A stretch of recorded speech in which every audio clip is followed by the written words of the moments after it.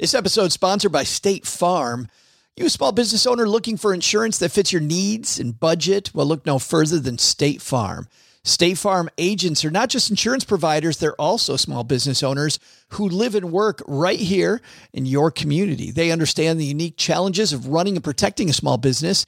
When it comes to small business insurance, State Farm knows what it takes. Create a plan that fits your needs and your budget. State Farm agents are ready to help you choose personalized policies that truly understand your business. Insure your small business with a fellow small business owner. Talk to a State Farm agent today and get started on personalized small business insurance that fits your needs. Like a good neighbor, State Farm is there. Talk to your local agent today.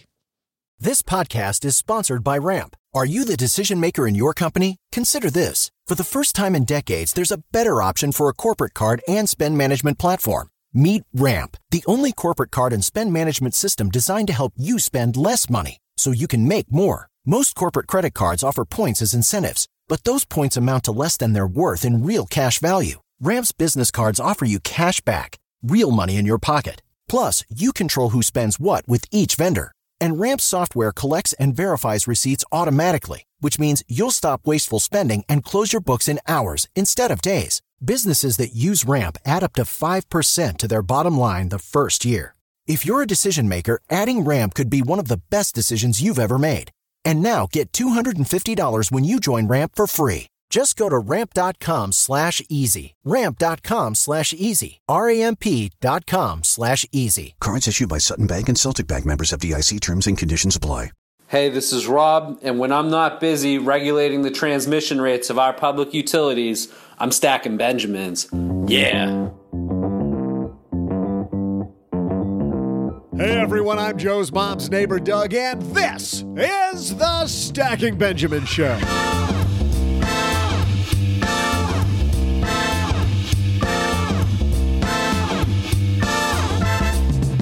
Hey there, neighbor. If you're new here, you'll soon learn that I'm the true star of the show, because as you just saw in the previous few seconds, I'm pretty entertaining.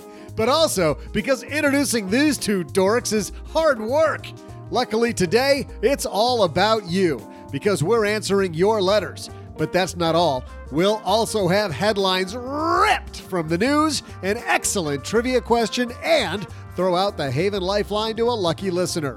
And now, here they are, two guys who make Dumb and Dumber look smart and smarterer, Joe and O-G.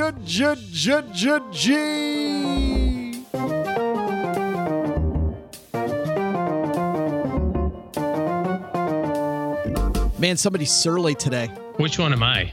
The dumb or the dumber? Or Probably the swan, swim. Oh, it says right here, Samsonite. That was way off. Hey, everybody. Welcome to another crazy Wednesday on the Stacking Benjamin Show. I am Joe Saul-Sehy, Average Joe Money on Twitter. And across the card table from me, you're only drinking water. I've got the coffee out, but we're ready to go, man. I'm already well past coffee hour, brother. I got halfway done with that, but that's the voice of the OG across from me. Man, we got a great episode today because we haven't done letters in a few weeks. So game on. We're about to open up the floodgates and find out what crazy questions people have for us. But first, let's take a second, OG, to talk about how you, not them, but you can start earning passive income by investing in rental properties through Roofstock. Sound like fun? Yes. Because Roofstock is an online marketplace for buying and selling tenant-occupied homes. I like the idea that the tenant's already occupied the place. I don't have to do any of that if I don't want to. So whether you're in California or New York, Roofstock makes it efficient and hassle-free to diversify your portfolio and invest from anywhere in high-yield markets like Atlanta or Memphis. They lay all the property reports and financials at your fingertips and even connect you with vetted local property managers for hassle-free ownership. Every property is thoroughly vetted by the Roofstock certification team, so you know it's in good condition with a reliable tenant in place. And best of all, and I totally mean best of all, Roofstock certified properties are backed by, wait for it, a 30-day money-back guarantee. How often does that happen when you buy real estate? Roofstock, property investing made simple. Visit stackingbenjamins.com/roofstock today. stackingbenjamins.com/roofstock to learn more about rental home investing and browse exclusive listings today. And By the way, while you're at Roofstock, you're going to need some cash to get there, OG. So you know what you do? You head to magnifymoney.com, where the average person who goes there saves just under 500 smackaroonies when they go $450 by having a better checking account, a better savings account, better debt products. Magnify Money is the place where more easily than anywhere else you can compare and contrast those things that you have now, those awful, awful things, with ones that are way, way better. Check this out. If you head to stackybenjamins.com/magnify money, right at the top, you know what you're going to see? You're going to see the list of all the different things that they compare, such as balance transfers, cashback rewards, 0% interest cards, CD rates, savings accounts, checking accounts, personal loans, student loan refinance, parent plus loan refinance, auto loans, small business loans. It's all there. What don't they do? They don't make French toast. Oh, I don't know. I haven't made French toast in a while. I might make French toast this weekend. Go to Panera, you get that big loaf of fresh cinnamon raisin bread. Cut that in thick slices. Or the challah. With all that cash you're going to save with Magnify Money, you can buy all sorts of bread from Panera. Magnify Money, the place to go to buy more bread at Panera. I'm sure Nick at Magnify Money will like that tagline that we just gave them. TM. SteckyBenjamins.com. Trademark. SteckyBenjamins.com/magnify money. I love saving $450. Yeah. Me too, I guess. Where do you go from there? I'll tell you where we go. We got your letters on tap, but first we've got some headlines. Hello, darlings. And now it's time for your favorite part of the show, our Stacking Benjamins headlines. Man, horrible seeing Puerto Rico get beaten up by another hurricane last week. Beaten up is an understatement, I think. But on top of that, people taking advantage of people. It feels like you hit one way, you hit another one. Listen to this. Odd letter highlights fiduciary concerns in Puerto Rico. Oriental Financial Services sold the island Commonwealth's triple tax-free bonds, then dismissed a client when sued over the risky securities. So Puerto Rico law, OG, is different than the law in mainland United States, where if you're a financial advisor there, you're automatically have fiduciary rules applied to your account. So you have to act in your client's best interest. Which you're supposed to. You're supposed to. To me, that kind of makes sense. It just gets rid of, okay, let's just get rid of it for everybody. Let's make one rule, and you don't have to have a disclosure, because the public doesn't know what questions to ask. They don't know to ask, are you fiduciary? Yeah. Of course, our genius listeners know that, but a lot of people don't know that. So Puerto Rico gets rid of that problem. Well, listen to this. Even when a broker's a fiduciary, he can certainly fail to act like one. Oriental Financial Services Corp. is one of the island Commonwealth sellers of Puerto Rico tax-free bonds. For those people that don't know what happened with those bonds, OG, the market for these has, of course, collapsed as Puerto Rico's economy stagnated due to $70 billion in debt, a population in flight, and a government in default. Puerto Rico filed for bankruptcy in May after years of borrowing to cover budget deficits, according to Bloomberg. So Oriental sold these bonds, and then Sean Miles, the Oriental Financial's president, recently sent a client a letter obtained by Investment News that blew up any notion the firm was indeed a fiduciary. The letter is about an arbitration claim filed this year with the Financial Industry Regulatory Authority, FINRA, and says that firms are sending breakup letters to clients that they sold these bonds to. So they sell these triple-rated bonds to people, and then when the bonds go south that they recommended, they say, yeah, we don't love you anymore. We're kicking you out of the firm. Well, I mean, does that really hurt your feelings, though, if you're a client? I mean, weren't you planning on leaving anyway? Well, you should have probably left yourself before your fiduciary recommended all stressed out bonds. Like if somebody came to me with Puerto Rican bonds even 2 years ago, like, why are we doing that? Like, what's that strategy all about? Yeah, that's the problem, is that, you can put a stamp on it, right? And say, well, I'm a fiduciary. But until you behave like one, it doesn't really matter what label you put on it, because at the end of the day, you can still behave however you want. You'll just have to deal with it in court, and it sounds like that's what they basically picked. They said, well, we'll just make all the money we want, and then we'll have to settle some claims down the line, but that'll pale in comparison to the amount of money that we'll make on the commissions and the markups on the bonds. This firm typically, when people sue them through FINRA, they automatically send a breakup letter. And this is the letter. It says, please take notice that Oriental, its agents, employees, parent, and affiliates withdraw and disclaim any and all investment advice with regard to your account including but not limited to the Puerto Rico securities. Since you made the investment in Puerto Rico securities, you sought independent legal counsel and or financial advice and brought the referenced claim, according to the letter. Thus, you are fully aware of the risks alleged by you with regard to your investment in Puerto Rico securities, at least since the filing of your statement of claim. The reference claim shows it's your belief that these are not safe, prudent, and or suitable investments. Further, it's your belief you should not have purchased or should not hold investments in Puerto Rico securities. This reads like they were a commissioned shop, and hey, man, we're backing away from you.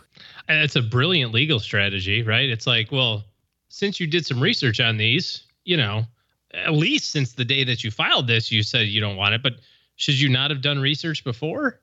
I mean, maybe you did research before and you just willingly bought these things. I mean, we can't stop you guys from willingly buying stuff from us. I don't think this type of such baloney. I don't know if this letter is going to fly in Puerto Rico, but in the 50 states, does this letter, do you think that it works? I mean, I know you're not legal counsel and we're just for entertainment purposes only, but do you think that this could happen in the No, I've got an exact idea of what happens here. An exact idea. Does that anyway?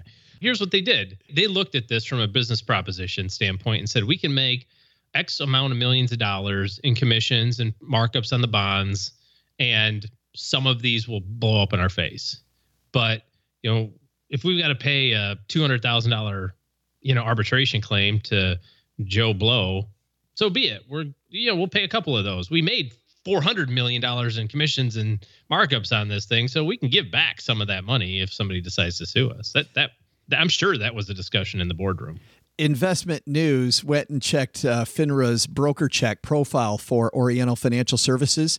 Broker check is they have a few dings. It's a flippin' dumpster fire. And so if you did your homework, which includes going to, and we just have a direct link on our site, stackingbenjamins.com/broker check, where you can go check anybody's FINRA record before you hire them. If you had done that homework, I think you would have seen that this is not a firm you probably wanted to do business with anyway. Mm-hmm. Do your homework. Our second headline comes to us from the Financial Times. This is on cybersecurity. There was something, we didn't do a story on this, OG, but we should bring people up to speed on this. The SEC was actually hacked. The U.S. Securities and Exchange Commission was hacked. The people that Everybody's getting hacked. You get hacked and you get hacked. It's like an Oprah show. Whoa! Everybody gets hacked. It's so great. When the Securities and Exchange Commission, really the police force, right, overseeing a lot of how fair trading happens in the United States. SEC hacking, they disclosed their hacking, OG, but according to the Financial Times, SEC hacking disclosure fell short of its own guidance. This written by David J. Lynch in Washington. The Securities and Exchange Commission delayed for at least 8 months before notifying the public that hackers had penetrated its network, even as it urged the companies it regulates to promptly disclose cyber attacks. The commission so far has released only a 4-sentence description of the 2016 hack into its online Edgar company filing system, which officials belatedly realized last month had permitted criminals to obtain nonprofit information and non-public information. Yes, a non-profit. Yeah. Non-public information. Yes, non-public information and trade profitably on it. Publicly traded companies are required to disclose to investors any hack that has a material effect in their operations. Government agencies such as the Securities and Exchange Commission are governed by a different set of rules that generally require notification within 7 days to law enforcement authorities, Congressional Oversight Committee, and a Federal Information Security Incident Center, though not the public. This seems to be... So this is really kind of... Frustrating. Yeah. So the Edgar system, for those who don't know, so if you're a publicly traded company, everything that you do has to be disclosed, right? If it has a material impact to the business so that investors can make decisions with all the necessary information. Well, if you're going to disclose an updated financial report or whatever the case may be, you don't put it in the system and disclose it that nanosecond, right? You load it in there and you say, this goes public in a week from now. We've got our financial data done. We're going to upload our financial statements on Tuesday. Friday is when we have our conference call with the investors at 4:00. That's when we disclose it. So that gap of time, there's a whole bunch of information that's sitting there that somebody could, take and use to profit from. And so that's super frustrating because we, as investors, we don't get to behave that way and be legal. And then it's also really annoying that the freaking SEC would penalize the heck out of a company for waiting 8 months. I mean, look what's going on with Equifax, right? I mean, they're going to go under because of all this stuff, because they waited so long and because they were hacked. But, do we get to shut down the SEC now? God willing? Do you think you might be going a little far? Do you think Equifax is going to go under? Sure they will. You do think so? Oh, yeah, absolutely.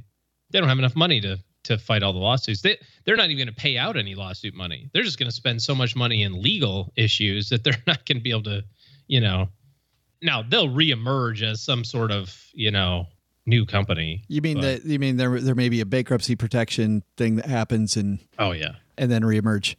Yeah, that's interesting. And I don't understand why we have a separate set of rules for the SEC. Well, it says 7 days in this article.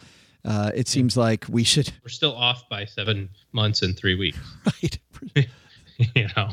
And the sad thing is, in our first headline today, there was some recourse, right? The recourse that we had as people is that we can take care of business ourselves by going to broker check. I think with this headline, the good news, I think the SEC will probably sue itself and fine itself. We were fining ourselves $40 million. Yes. Here's the check. Here's the check I wrote to myself to fine myself. I think this may be a call your congressman thing.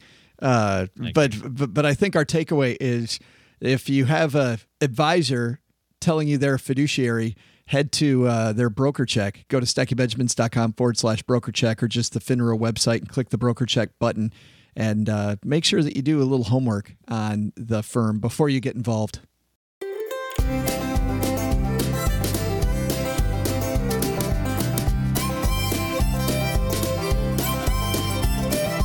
Oh, one of our favorite things to do is to answer your letters, and we're about to do that right now. So, OG, have you stretched out? Yes, I have. I was doing some deadlifts earlier today, working on the hammies, getting them kind of limbered up. So a deadlift means you're lifting beer to your mouth, and hammies means you're eating ham. So ham and beer, right? Is that what you're talking about? Oh, dude, I'm all swole. Check that out. Oh, don't do that. First letter. I'm just jealous. First letter comes to us from Vincent. Vincent says, Joe and OG, love your show, and you've given me much to think about. Have influenced me greatly. That is a scary thing, isn't it? Hopefully, somewhat positively influenced. Hopefully. Recently, I received an inheritance of a little over $100,000 and wanted to ask about an investment strategy.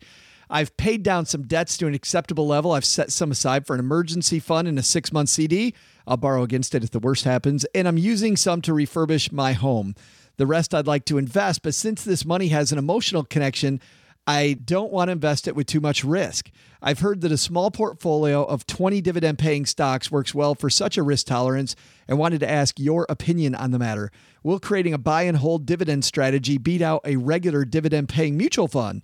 If you've touched on this in earlier episodes, please feel free to draw my attention to that episode. Thanks, Vincent. Well, you know what, Vincent? We're just gonna answer it point blank, man. What do you think? 20 dividend stocks versus a dividend-paying mutual fund?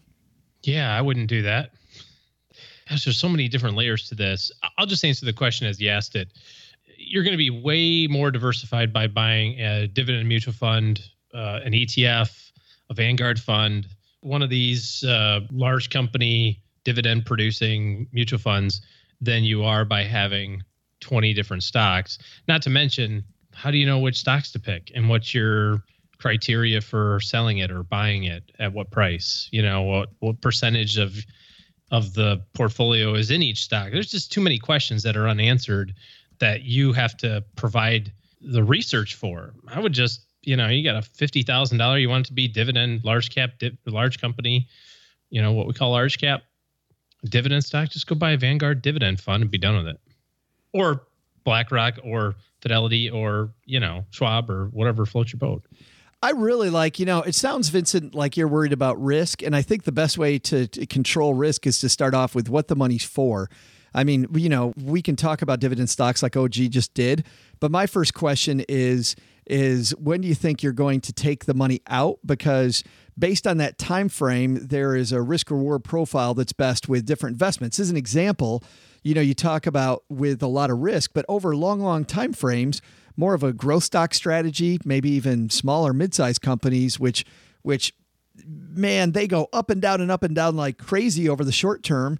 Over long periods of time, I would say that the risk on those, if you're using an exchange traded fund or a mutual fund, isn't outside of the average person's risk tolerance. What do you think about that, OG? Well, you definitely have to start with the end in mind, right? You said I've got 6 months in a CD and I would use that if necessary, if things came up. If this is 3 or 5 year money, then yeah, it's got to be invested very conservatively. But if you're 35 and this money came from grandma and grandpa and you're not going to touch it for the rest of your life and maybe you're going to leave it to your grandkids, then yeah, there's no sense in having it be invested conservatively if the time horizon is 80 years. Yeah, I'm on board with OG's points. I don't think you should buy all those stocks yourself. Can you imagine what that garden's going to look like later on? Like, when do I sell? What's my discipline of changing things in here? It's forget all that. It's too messy. One diversified mutual fund to be done with it. Our second question comes to us from Eric. Eric writes, Joe and the other guy, I have a fintech question. A friend of mine recently introduced me to Motif. I've been unfamiliar until now, but it looks pretty interesting. Do you guys have any thoughts? Is it something worth looking further into? Thanks in advance. Normally I go to OG, but obviously because I do all these fintech interviews, I think this one, OG's more in my wheelhouse. Yes, please. Opine. Oh, great. Opiner. Motif is a cool place where anybody can go on and they can create a diversified portfolio that will act a lot like an exchange traded fund of stocks. It could be just 5 stocks that are their favorite healthcare companies. It could be the healthcare companies that have the lowest PE ratio, as an example. It could be the ones, it could be anything. It could be NASCAR companies that advertise on NASCAR blue logo cars. companies. It could be anything, and anybody can create them, and you can follow a lot of these motifs to see which ones you want to invest in. It gets pretty quirky over there. So if you want to go with some really quirky strategies, you can definitely do that.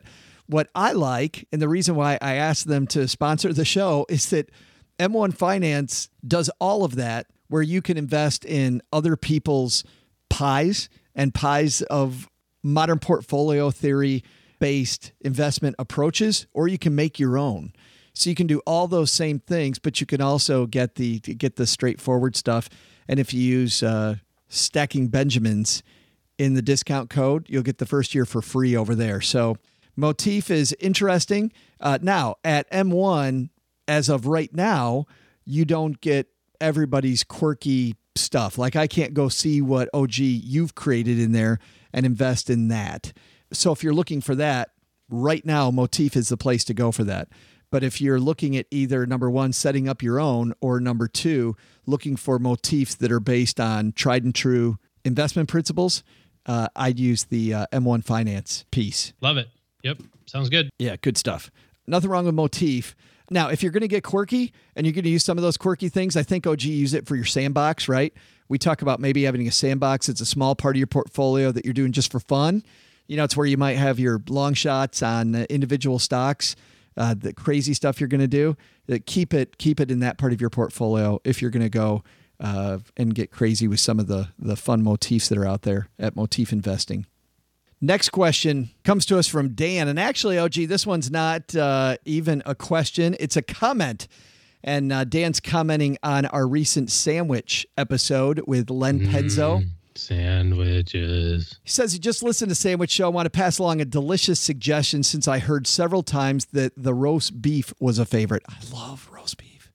A small chain in California used to do a sandwich called the Mountain Charlie. He says, I have no idea the origin. That was roast beef and egg salad combo. Oh, why would you ruin a roast beef sandwich by putting egg salad on it? I think it sounds awesome. Oh my God. I think it sounds crazy, crazy awesome. I'm not even going to try that one. Sorry, bud. He says, try it. Absolutely delicious. No, pass. No, I don't care how good that might be. That could be the best thing in the world. I will never put that in my mouth. That's what she said. Next, we got to move. Next question comes to us from Colin. Colin says, Dear Joe and OG, I'm wondering how much is too much to ask from an advisor. My wife and I have been married for 2 years. We have one child and both earn very good money. We do all the stuff we're supposed to, like maxing out our 401k, our thrift savings plan, 529, college savings plan, no debt except mortgages, plural because we have rental properties, etc. But the excess money we had after all of that was somewhat intimidating, so I hired an advisor from a reputable and well-known firm shortly after getting married. We're geographically distant from her, so all contact has been email, phone, and snail mail. That's not a big problem for us. My wife likes our planner, and I don't think she's done us wrong by any means, but I don't feel like a valued client. We get a call every few months lasting 30 minutes or so, all the required documents, etc. But you guys talk like you know/knew all your clients like friends, and I get the impression you spend a lot more time with them than a couple hours a year, especially when we set an aggressive but attainable goal replacing my wife's income, the higher the two, and multiples of what we actually spend in under 20 years, age 50. Am I asking too much? Thanks for the non-lesson, and go check Doug's room for undelivered mail. I'm sure the other 3 listeners are sending more than you're getting. That dude definitely isn't bringing it all down. Do you think Doug's hoarding mail? I think he reviews it first. Like at prison when they got to check your mail. Yeah. Okay. Colin says, P.S. I don't learn anything from you guys, but I listen to other podcasts for that. Paula Pant, Pete the Planner, to name a few. You guys are just fun. OG needs to go hang out with Joe and Paula sometime. Sometime when I'm invited. In Dallas at FinCon, we'll be hanging out. So, yeah, maybe. Coming up in a month. I'll have some news about that coming up here shortly. If you're in the Dallas area or you want to fly to Dallas, actually part of FinCon is going to be for people that listen to shows like ours. So PT's opened it up and made it where it's not about creating media. It's actually for people that just want to learn more and be more involved. But stay tuned for that coming up soon. Cool. So, hey, let's talk about this. I think that everybody has their own way of doing their business, right? You had your way of doing it when you were an advisor. I have my way of doing it. I tell everybody that my favorite line to quote is, how can we be lovers if we can't be friends? I've been working for 20 years almost doing this work, and I figure I've got about 25 years to go before I might entertain the idea of not doing it anymore.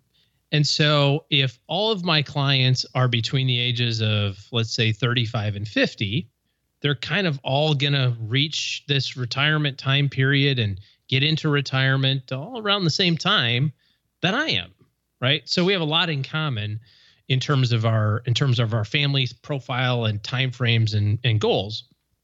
And so if I'm going to talk to you every 6 months, which is what we do, and we're going to have, an hour and a half or an hour conversations every year, 2 times a year for the next 25 years, you got to kind of enjoy the conversation, right? There's got to be a little bit more to it than, I looked at your portfolio and it is performing in line with our expectations to, that's good too. You want somebody that's knowledgeable, and sometimes a little disinterested may even be better because they might have a better third-party view, right? Than somebody who's kind of in the trenches with you, so to speak. But I also think that when you're a consumer, you have to find somebody that matches up with what you're looking for. And sometimes you want somebody who's very straightforward and plain and has a very rote system, and maybe you'd prefer to have somebody that's a little bit more eccentric. I don't know, but doesn't make that other person bad. The great example that I can think of is in the medical field. Like, I love my primary doctor being kind of fun and, hey, you need to take this test and da-da-da-da-da. But when I had my MRI, because I had like all this weird vertigo issues, the neurologist was so he came across so disinterested and dispassionate about the work, and specifically about me, that I could tell that all he knew about was that he was an expert in that part of the brain, right? Like, he wanted nothing to do with small talk. He had no interest in learning about my kids. He just came in and said, well, Mr. OG, upon review of your MRI, it appears as though that you have and have a nice day. Okay. But that's what I expected out of that. That was a different type of relationship than the primary care doctor. You know what I mean? So I don't know. I think you got to love who you're hanging out with. If it doesn't match, doesn't matter how great the advice is. Yeah, I mean, I have people that didn't line up with me because of the fact that I wanted to have an emotional connection, and that wasn't what they hired me for. You know, I mean, there's a certain degree. When I read Colin's note at first, there's a certain degree of, this is business. If you want a friend, buy a dog, right? where it's not about being your buddy. It's about, is the work getting done? And so that's the important thing to measure, but certainly the work gets done better if the personality matches what you're looking for, I think. You're more likely to believe me if you think the thing that scares me here is Colin feeling like he's not valued. Like it seems to me like you still felt like you were valued in that MRI. But if Colin doesn't feel like he's valued, I think that we might have... Yeah, and there could be more to that, right? I mean, maybe this planner only works with people that have over $3 million and took you on because you were a friend of a friend, and so it doesn't really match up with the way that their business model is, and they may look at it more of a hassle, and you're trying to get more out of it than they're willing to provide, because maybe their service model is designed for somebody that has oodles of money, or maybe they don't like working with physicians and they only work with engineers, and that's who they work with or whatever. I think nothing goes poorly if you talk to your advisor about your concern. And if you talk to them directly, almost the way that you talked with us about, say, it seems like the work's getting done, just doesn't seem like we have much of a connection. Is that a problem on your end too? Because if it is, I want to fix it, right? So if you go at it from a position of I want to fix it, and listen, then if they're not interested in fixing it, you got your answer. Go find somebody else. If they are interested in fixing it, then you have a better relationship. But I can't think of any time where letting it sit the way it is actually helped the situation. Like hoping it goes away and gets better is what happens in dysfunctional relationships. Agreed. Our next question comes to us from Dr. H. Dr. H. What do you think H stands for? Dr. Hellion? Dr. Hellacious? Dr. Hello Ladies? Yeah, I don't know. Longtime podcast listener, the situation here, 35-year-old recent medical graduate about to complete residency in family medicine. First year earning a potential of $250,000, viable job offers starting this time next year. Current education debt, $550,000 at an average of 8.2% average. Oh, my goodness. And people think becoming a doctor is glamorous, by the way, OG. It can be, but it takes you a long time to get there. Currently on public student loan forgiveness with income-based repayments, minuscule payments being made now. Total consumer debt outside of those loans of $0. Savings includes a 401k, traditional IRA, Roth, and a simple $200,000 total. Total current income right now is $55,000 a year this year. Then, of course, that massive increase Dr. H talked about. Currently, there's no public student loan forgiveness job options in California. Wife is a pediatrician, infectious disease specialist, unable to get a job right now, unwilling to assist with student loan payments. Her stats: $50,000 retirement savings, $5,000 cash on hand, $65,000 a year income, then probably $140,000 per year starting August of 2018. What do we do? Both of our cars are paid off and brand new, no kids, but we're trying to get a little monster. Please give recommendations. Man, this is tough. This is a great example of why comprehensive planning really makes a lot of sense for a lot of people, because there's so many different variations and variables associated with this case, and you have to juggle. I mean, right now it's pretty easy, right? I mean, you don't make a lot of money relative to what it's going to be. You've got this huge amount of debt and paying a little bit of it. Don't have any consumer debt, which is fine. But the risk that you run is that if you don't aggressively attack this, then this could linger for the better part of 25 years. I mean, there's no doubt that, people buy houses for $550K that takes 30 years to pay off. You know what I mean? And if you're 35 right now and it takes you 30 years, well, that's 65 by the time you get this thing paid off, right? But by the same token, we have to juxtapose the need to pay that off aggressively with also all this other stuff that's going on, right? You also have to save aggressively because you're 35, right? And eventually you want to be financially independent.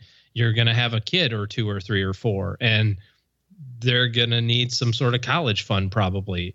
You probably are going to buy a house, and eventually those new cars get old and you have to replace them in some way, shape, or form.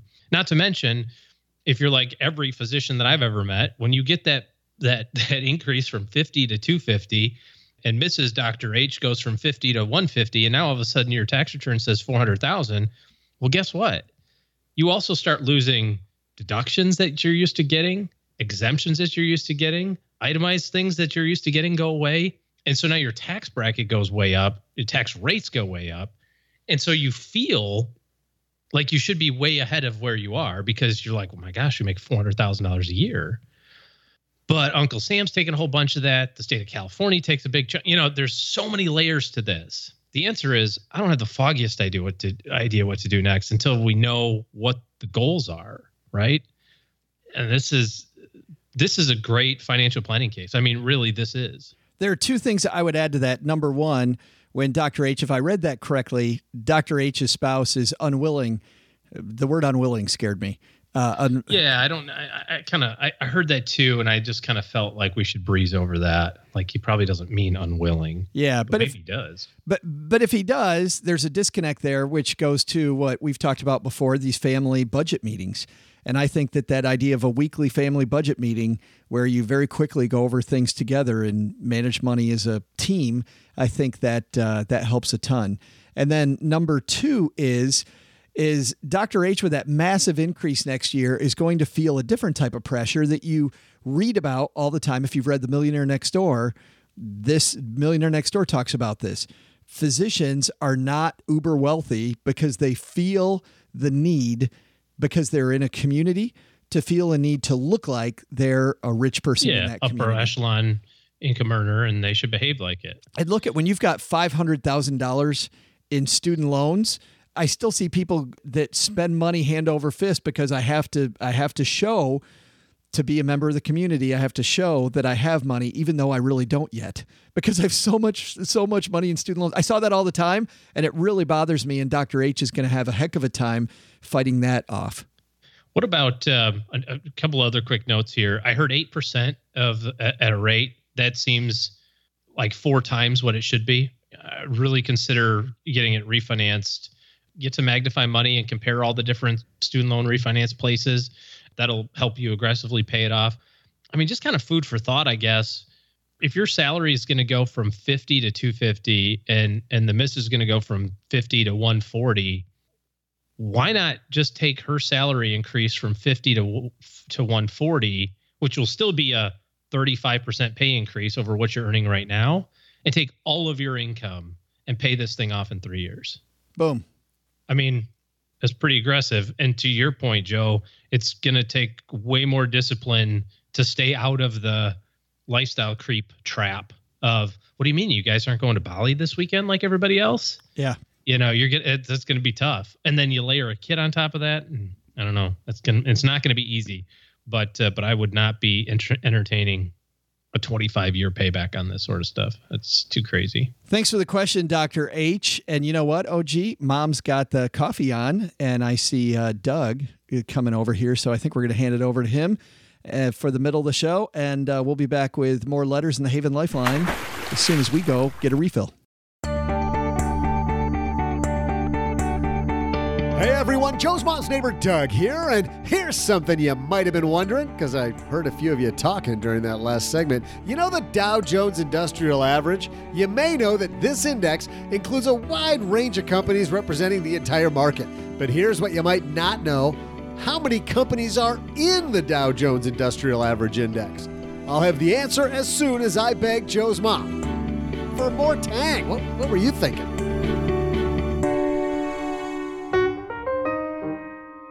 All right, raise your hand. Do you drive an extra 5 minutes in traffic to save just a few pennies at the gas pump? Well, when's the last time you spent 5 minutes trying to save on the big things like auto loans?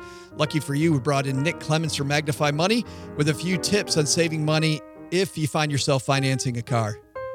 If you're buying a new car, there's really no better deal than the 0% financing that would be offered by the manufacturer. The issue really starts to happen if you don't qualify for the manufacturer's financing or you're buying a used car. And in those cases, I think it's a very good idea to always shop online and get a low rate before you walk onto the lot. Chances are high that the dealer will beat it, but if you don't walk onto the lot with a low rate to begin with, you know you won't get the best deal. Thanks, Nick. More than just auto loans, Magnify Money's the perfect spot for reviewing just how well or not your checking and savings accounts are performing. You might just decide to switch banks, and guess what? Why stick with just one bank at all when you can use MagnifyMoney.com to always find best-in-class stuff? StackyBenjamins.com/Magnify Money. Average person saves $450 in interest when they go there. StackyBenjamins.com/Magnify Money. Here's a question. What's keeping you away from investing in real estate? Well, over my career, I repeatedly hear that time, the time it takes to find renters, property managers, and to fix problems, and stress. What if you don't find a good property manager? What if you don't find a renter? Those are two of the biggest factors keeping people away from investing in real estate. We talked to Gary Beasley, CEO of Roofstock, about how the team at Roofstock are helping you take back a good night's sleep. There's really no way to sell real estate today, rental homes with tenants in place. What we did with Roofstock was create the first way to do it. How's that for an advantage? Roofstock's online marketplace makes it easier than ever to buy, sell, and own tenant-occupied investment properties in top rental markets across the country. You own the house, but Roofstock handles as much or as little of the headache-inducing issues that you've come to expect with renting. But that doesn't have to happen if you partner with the right team. Best of all, Roofstock certified properties are backed by a 30-day money-back guarantee. Check them out at StackyBenjamins.com/Roofstock. That's StackyBenjamins.com/Roofstock.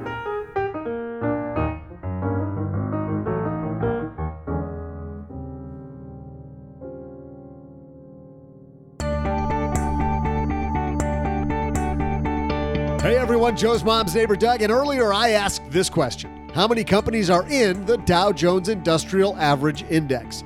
If you said 30 companies, which I'm sure you did, you'd be right. See ya!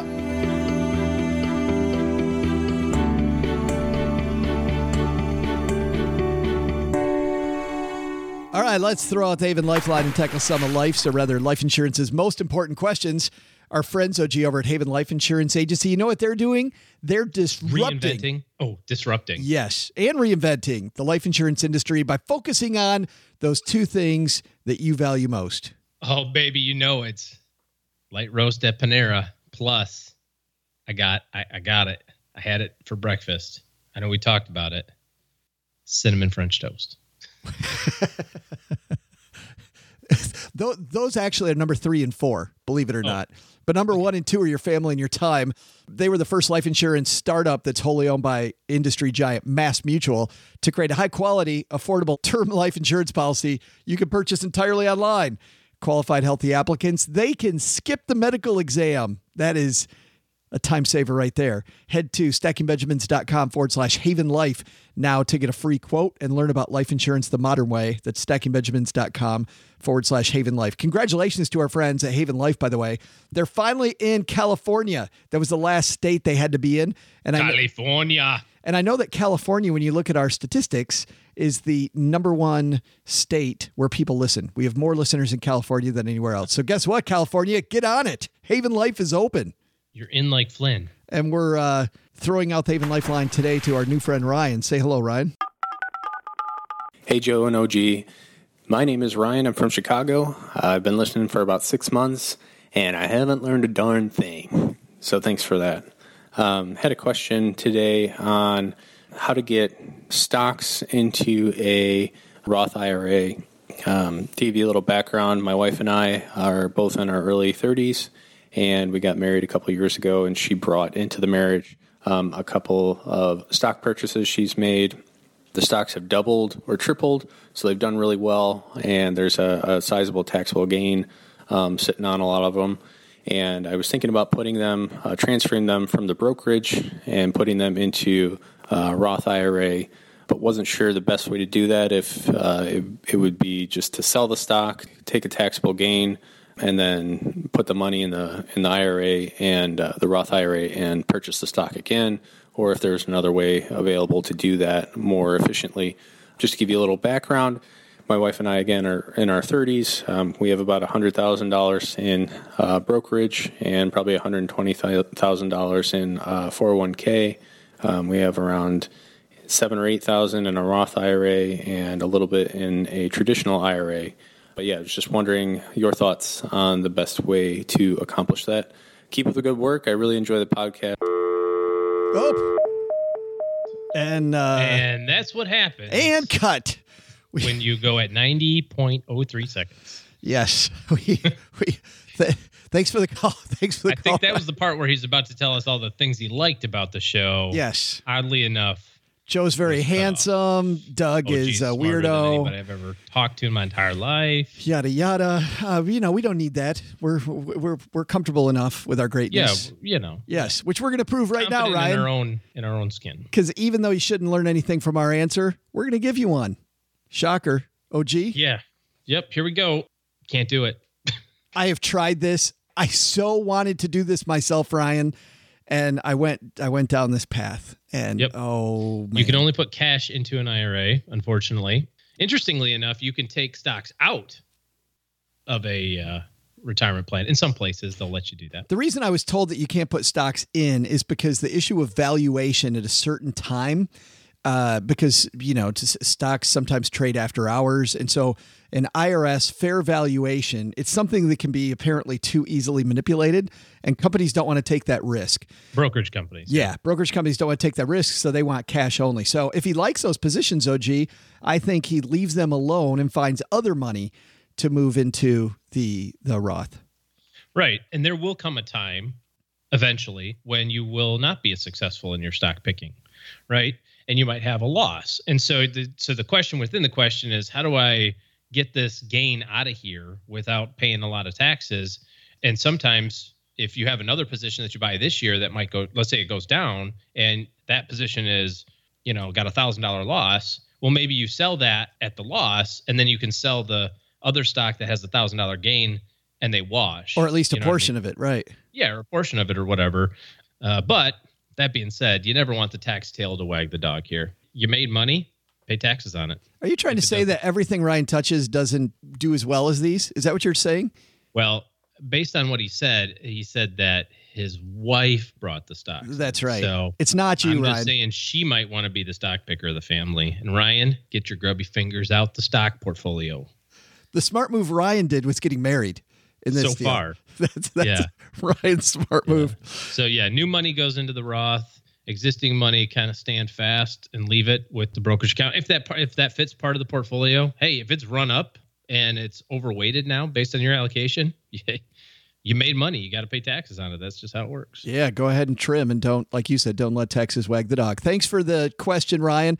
If you've got a question you'd like us to throw out the Haven Lifeline to you, we will do that if you go to stackingbenjamins.com/voicemail. And when you do that, Haven Life is paired with us and our friend Brad Lark over at that crazy Flying Pork Apparel to make a special Greatest Money Show on Earth t-shirt that we're going to send to Ryan.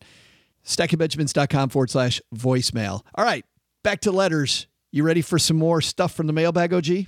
As ready as I'll ever be. And our next question comes to us from Aldo. Aldo says, hey guys, I've been listening to the show for a couple months now and really enjoy with you guys. Of course, he meant laughing with us. Mm-hmm. I like to laughing at you. I like to think of myself as savvy, but I'm probably a fool still. I'm 28 and have 10% of my salary going to my 401k, 2% employer match that is linked to Bloom. Credit you guys. I also am maxing out my Roth IRA starting this year. Before we go further, Bloom was a company we had on the show recently. We'll link to them in the show notes so people can check them out. They'll help you manage your 401k. So that was an interesting company. But anyway, back to Aldo. I don't qualify for a traditional IRA. I'd like to grow my money a bit more, so I have a little bit invested with M1 Finance. My question's not about me. I have a girlfriend, and we both know we're going to get married. She got a new job last year, and they wouldn't allow her to invest in her 401k until 1 year later. It's been a year, and they haven't given her the forms to fill out to start putting money into her 401k. She gets angry with me when I remind her to go get them. She hasn't invested in her IRA either. So what I'm telling her is, hey, 2 years of IRA at 4% would be $50,000 when we retire. But that doesn't seem to work because, quote, the market isn't guaranteed. Her mom has worked at a bank her whole life and isn't pushing her, so she thinks it's not important. How can I explain myself better to show her how important retirement really is? I like to think I'm a money nerd, and I don't understand why others wouldn't be. Oh, Aldo, I feel like we're getting involved in the premarital tryst here, OG. Tryst? Yeah. Tryst is not the right word, is it? I don't. The premarital.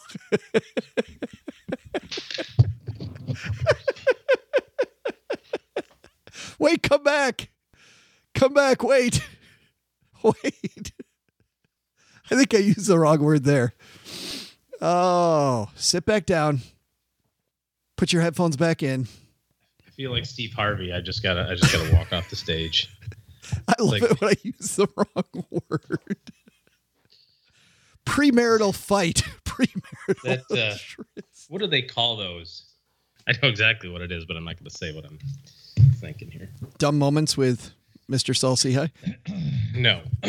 All right, let's do this. Aldo. Here's the thing. When it comes to communication, really what we're talking about here is communication, right? And it's not about whether or not she puts the money into the IRA at 4% for 50 years or whatever you said there. It's about the fact that the two of you need to be on the same page with money. And that may involve you saving more and her saving less, right? It may involve the two of you deciding that here's the appropriate amount of money to save. So you don't want to be the one that's always poo-pooing everything that she wants to do or not do for that matter, right? And you also want to make sure that you're responsible enough in your early 20s or mid 20s or whatever you said you were to kind of get ahead of the curve a little bit. Because you definitely will wake up at 40, 12 years from now and go, ooh, that went by pretty quick. And then when you're like Joe, you wake up and you're like, oh. Crap, I'm like 107. Oh. And that went by even faster. So at the end of the day, it's not about whether or not she's saving, X dollars. It's whether or not the two of you have agreed on what the future looks like. The great thing about financial planning is this. It's really just based in math and science, right? The bad thing about financial planning is that it's a lot of an art form too, because you've got a lot of different ways to get there. There's nothing wrong with investing all of your retirement into a savings account, if that's your thing. But you have to know how to do that, right? You just have to know, okay, I've got to save 10 times as much money as anybody else because I'm getting 1/10 of the return. So there's no right or wrong way to do it, but you have to know what the outcome is that you're looking for. And then you can work backward and say, hey, if we want to do this, the math says we need to save $400 a month. How do you suggest we come up with the $400 a month? And this doesn't just come from you. This comes from Stephen Covey, right? Begin with the end in mind. I think 7 Habits of Highly. Well, Stephen talked to me about it before he wrote the book, but yeah, I let him run with it. Yeah. You weren't going to sue him over a little thing like that. Idea. Share the wealth. He had to come up with the 6 others himself. So, that's debatable. But Stephen Covey, God rest his soul, man. Talks amazing human being. But Stephen Covey, start with the end in mind and work backwards. And I think that's a lot of people. You've got things that you want today, and you can see those things, but you don't make the end goal tangible. And when the end goal isn't tangible, it doesn't mean as much. You're like, what's another year? And you're right. Aldo's using the rule of 72 to try to impress her with math and how much money that's going to be. It's going to be $50,000, but $50,000 at age 60, the average person versus the money now. I mean, okay. Well, and I think the other thing too is make sure that you ask great questions. When I find myself getting stuck, or me and Mrs. OG are stuck on something, or me and the kids are stuck on something, right? A lot of it has to do with the type of question that you're asking. And, the question of, how do you suggest that we put this together, right? If she's not a money nerd, you got to bring her into the fold and say, well, you need to help me make this decision. How would you suggest we do it? I did the math for you. You can't dispute that. It's $400 a month. What do you think? There it is. And then if she says, well, I think you should save all $400 and I can spend all my money. Oh, okay. I mean, then now you're having a communication, right? You're having a different discussion at that point. Yeah. Yeah. Like, pack your shit, devil woman, and get out my house. Yeah, and if you say that, the next thing you know, you're packing all your and getting out of her house. That's what really happens. Yeah. Not our first go around. I was kidding about that. I would never say that in real life, sweetheart. Thanks for the question, Aldo. Our next question comes to us from Drew. Hey, Joe and OG, this is Drew from Chicago. Wait, it's Chicago Day on the show, isn't it? All right. And I have a question regarding employee stock purchase plans. My employer offers a 15% discount on the purchase of company stock. I can contribute up to 15% of my income via automatic payroll deductions. Stock can then be purchased on a quarterly basis through Merrill Lynch. I can sell the stock at any time at the cost of a minimal selling fee. There are no restrictions on how long the stock I purchase must be held before selling it. After researching employee stock purchase plans, my strategy would be to sell the stock as soon as possible, preferably on the same day of purchase. This would allow me to benefit from the discounted stock price while minimizing the risk of an under-diversified portfolio. I then reinvest the money into savings, retirement plan, IRA, etc. I have no desire to hold on to the stock long-term for the capital gains tax benefit. I'm already contributing to my company's 401k to receive the full company match, 5% contribution with 4% company match for overall 9% contribution. The next enrollment period for the ESPP is coming up. So what are your thoughts on ESPP plans overall? What are your thoughts on the strategy I've laid out? Pros and cons to be appreciated. Thanks for teaching me nothing, Drew. OG, employee stock purchase plans. These are great benefits. I really think you maximize the heck out of these. And Drew, don't look past the tax benefits of holding on to them for 2 years. I know you can sell it right away. One thing you didn't mention was how the price is calculated. So every company is going to do this a little bit differently. He mentioned that in his company, he can have the option every quarter to buy the stock. So does that mean that they take the lowest price of the quarter? Do they take the beginning price of the quarter, the ending price of the quarter, the average price of the quarter? Do they take the high and the low of the quarter and average it and then give you the 15%? There's a lot of different ways that companies will figure out what that price is less the 15%. But let's just say it's that closing price and then you get the 15% discount. That's fantastic.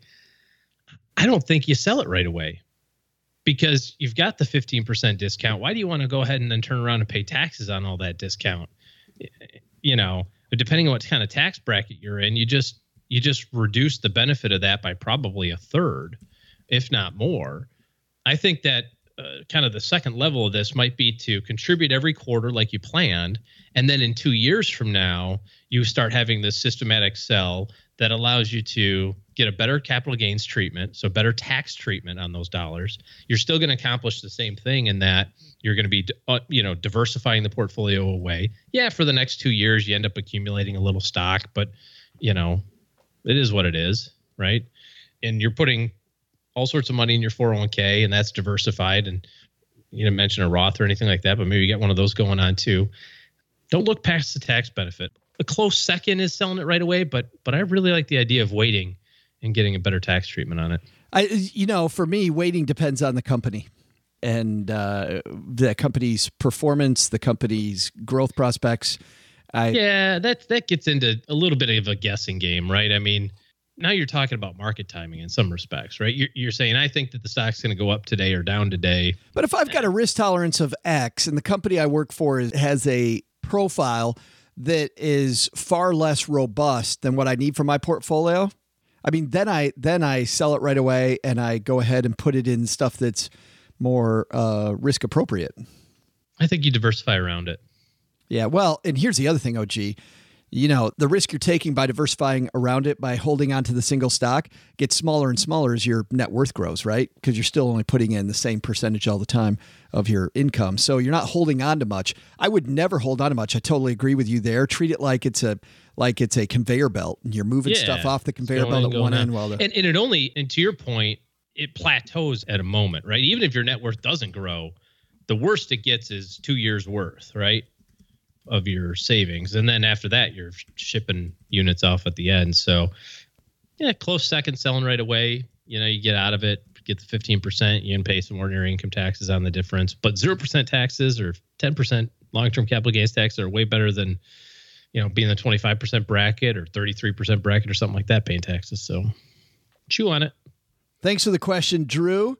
And plenty of people out there not using their employee stock purchase plan should totally be using it. Yep. Totally be using free money. Next question comes to us from Kevin. Kevin says, since bond funds have sucked for so long, and always will. Why not just use a CD ladder for your low-risk portion of your portfolio? A 12-month CD at Allies, 1.35%, better than some bond funds have been doing. Okay, I'm going to take this one for a second. Why am I going to buy a CD and lock my... How come I can't do the bond one? Why am I going to buy... Well, you can have it after I say this. Sure.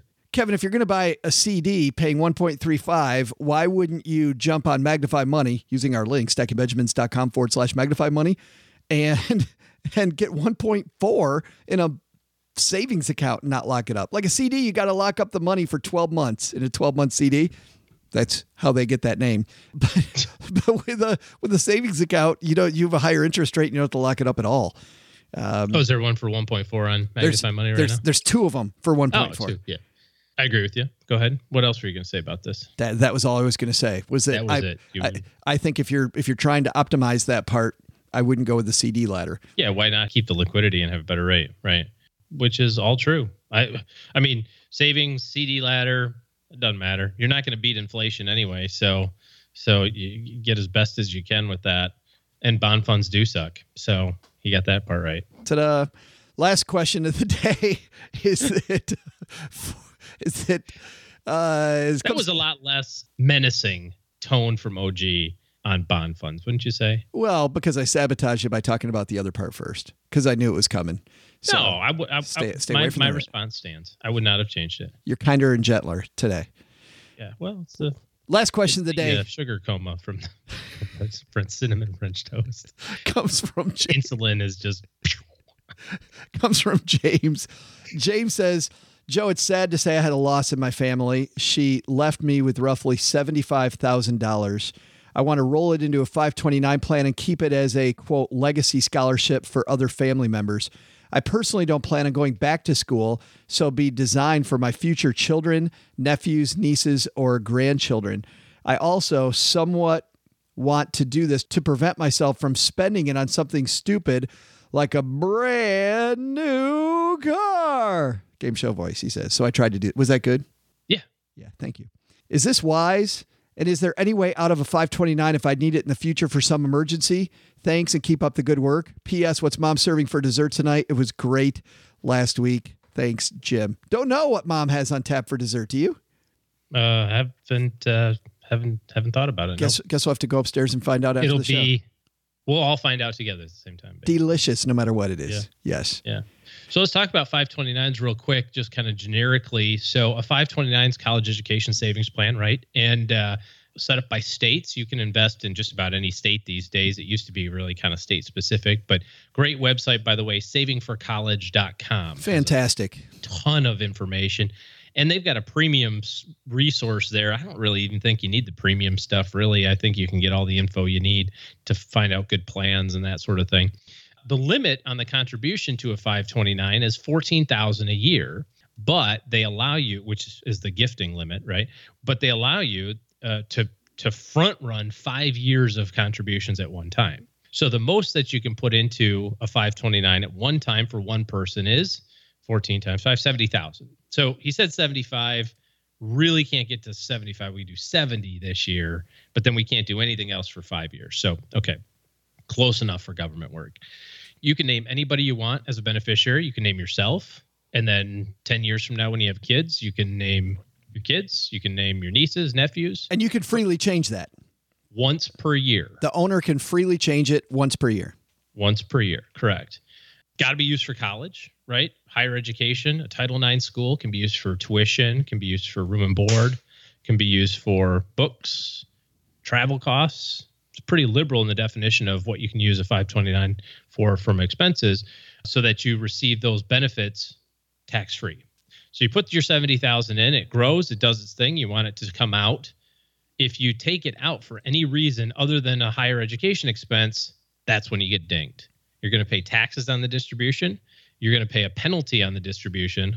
So we really don't want this money to be used for anything other than a college education expense in the future. Yeah, when James says he wants this to be a legacy scholarship fund, it's going to stay that. Yeah, so the question is, could I ever get to it? Yeah, but man, it's ugly. It is ugly with a capital U. GLY, you ain't got no alibi, you ugly. You ugly.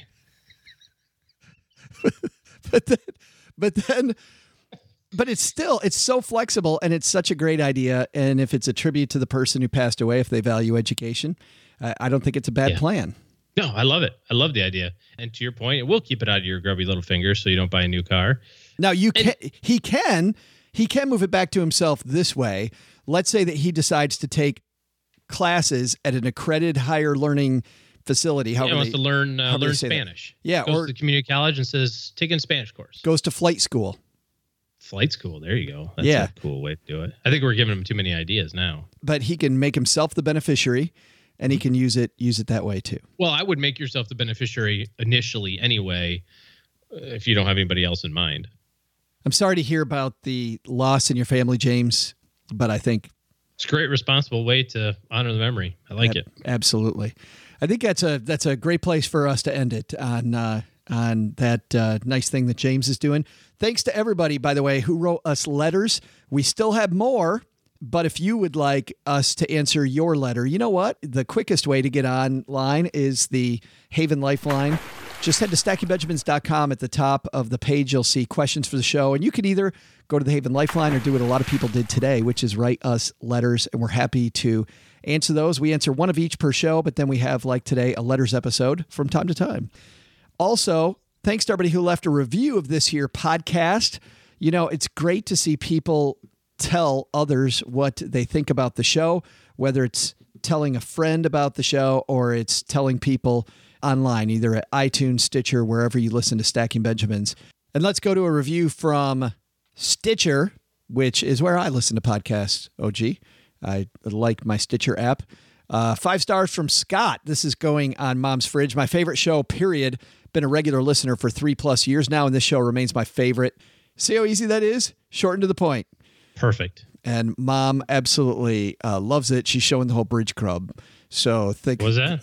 The whole bridge crub. You don't know what the bridge crub is? I've never heard of them. Thank you to everybody who's left us a review. And then finally, if you're somebody that needs good help in your corner, OG's taking clients. Head to stackingbenjamins.com/letter O, letter G for OG's calendar, where during a first meeting, virtual meeting, you and OG will talk about what it takes to get him in your corner working for you. All right, that's going to do it for today. On Friday, fantastic roundtable coming up. We've got a lot of fun coming up on Friday, so stick with us there. And then OG's back on Monday with me, where we'll have more fun back here, Stacking Benjamins again. All right, have a fantastic couple days. We'll see you on Friday. Go stack some Benjamins. All right, Doug, take it from here. What should we have learned today? Sure, Joe. I'm going to let you get back to applying that facial mud mask to OG, and I'll tell everybody what we're supposed to learn today. First, is your financial advisor a fiduciary? That's an important question to ask and a hard word to say, even if you live in Puerto Rico. Second, have an unexpected windfall? Opening a 529 plan as a family education legacy fund is a great creative option you might consider. But the big lesson?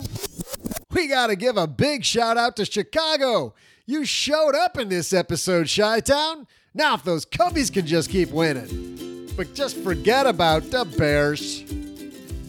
Special thanks to you for sending in your letters. We love mail. Of course, because we're not discriminating, I'll say I love female too. Do you want your letter to appear on the Stacking Benjamins show? God, why would you? Head to the stackingbenjamins.com and follow the Questions for the Show tab at the top of the page. This show was created by Joe Saul-Sehy, produced by Richie Rutter-Reese, and engineered by the amazing Steve Stewart. Kathleen Selmans handles design, newsletter, and classroom opportunities. If you'd like to learn more, head to stackingbenjamins.com/classes. Online, visit us on Twitter at @SBenjaminsCast or on our Facebook page. Shannon Cowan is our community manager and social media guru. I'm Joe's mom's neighbor, Doug, and I'm wondering if KY jelly is actually made in Kentucky. SB Podcasts may receive payment on the show from sponsors and guests in the form of books, giveaway items, discounts, or other remuneration. There's no way you would take advice from these dorks, but like Joe's mom always says, don't take advice from people you don't know. This show is for entertainment purposes only, and before making any financial moves, consult with a real financial advisor. Special no thanks to Joe's mom. I asked her for some Tang, and all she can talk about is Wu-Tang. Does that mean she's happy about Tang or something? I don't know.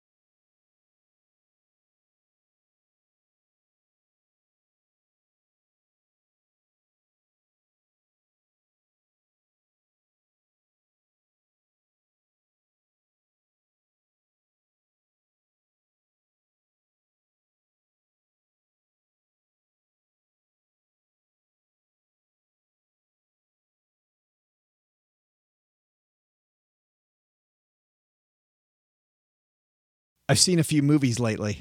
I saw a number on some airplane rides here, but nothing that I can remember. So you reviewed The Founder here a while ago, and I saw that on an airplane recently.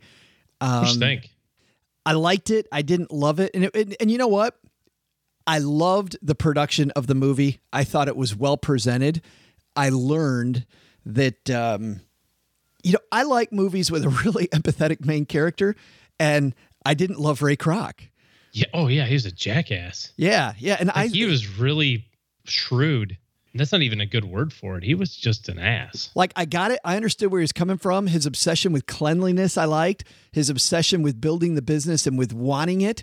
But he's a guy that wanted it so bad, he became it, And it really kind of consumed him to the point that he cared more about the business than about other people. And of course, I don't know that the McDonald brothers, how are you going to work with those guys? I think working with those guys would have been so difficult. That said, listen to what I'm saying. I'm into the McDonald's brothers. I'm into The Thing, which tells you the actors did a phenomenal job. I mean, from Michael Keaton, just amazing, to the two guys that played the McDonald's brothers, Offerman and boy, if there was a place where I could look this up, that would be great. But but I thought The Founder was well worth watching. If you like business and business development movies, yeah, that's it's a good way to spend an hour and a half. That's a big one. So I saw that. I don't want to talk about that movie right now, though. Let's talk about the fact we just did. Yeah, let's talk about this one that I just saw in theaters that people are going to be interested in. This is The Kingsman: Golden Circle. Eggsy, I saw in you what someone once saw in me. Something that can't be taught. The makings of a Kingsman. Being a Kingsman is more than the clothing we wear or the weapons we bear. It's about being willing to sacrifice for the greater good. I hope you're ready for what comes next.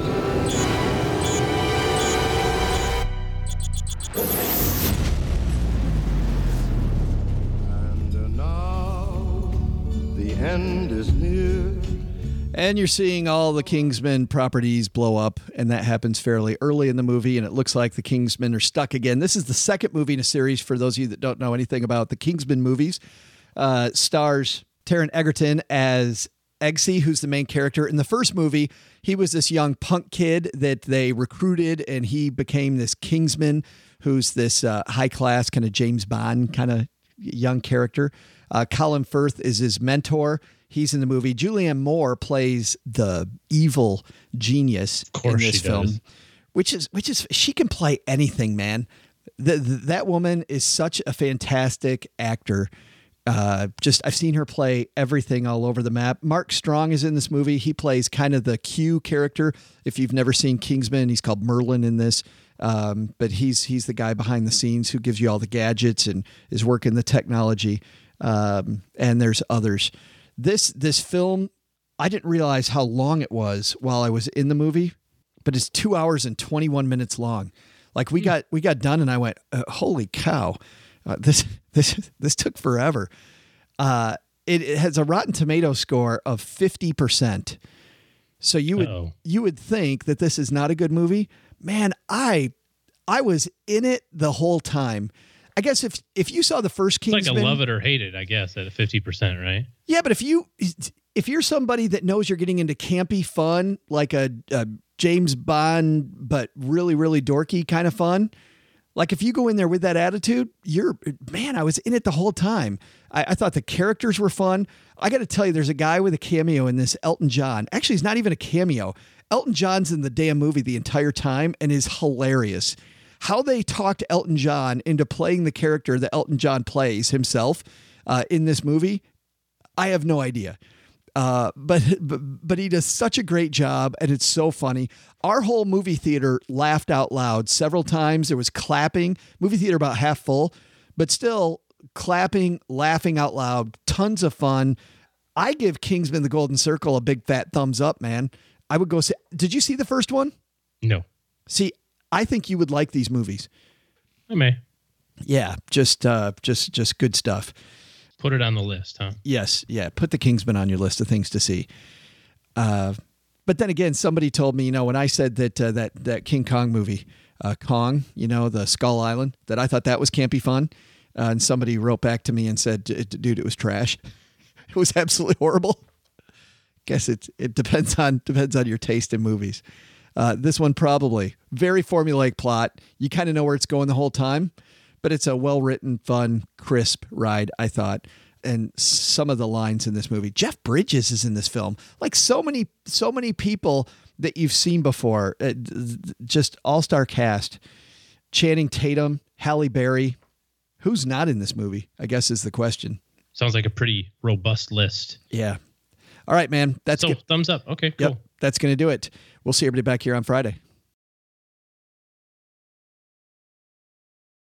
Well, Stackers, the show might be over, but the celebrations are just beginning because it is Military Appreciation Month, and I want to celebrate people like my brother-in-law, Eric, who is such a giving person. Eric will do just anything for you. And as a Marine, you can see that his time in the military taught him to be a guy who gives to his community, gives to his family, and is always there when you need them. This Military Appreciation Month, Navy Federal Credit Union wants to celebrate members like Eric who go above and beyond.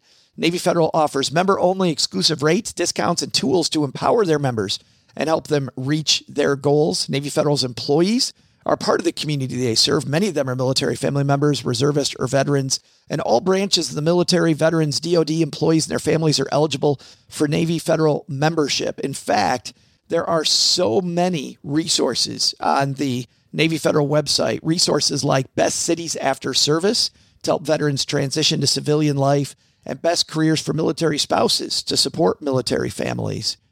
Visit NavyFederal.org/celebrate, and you'll see all of their Military Appreciation Month offers and other Navy Federal offers. Navy Federal is insured by NCUA, Equal Housing Lender.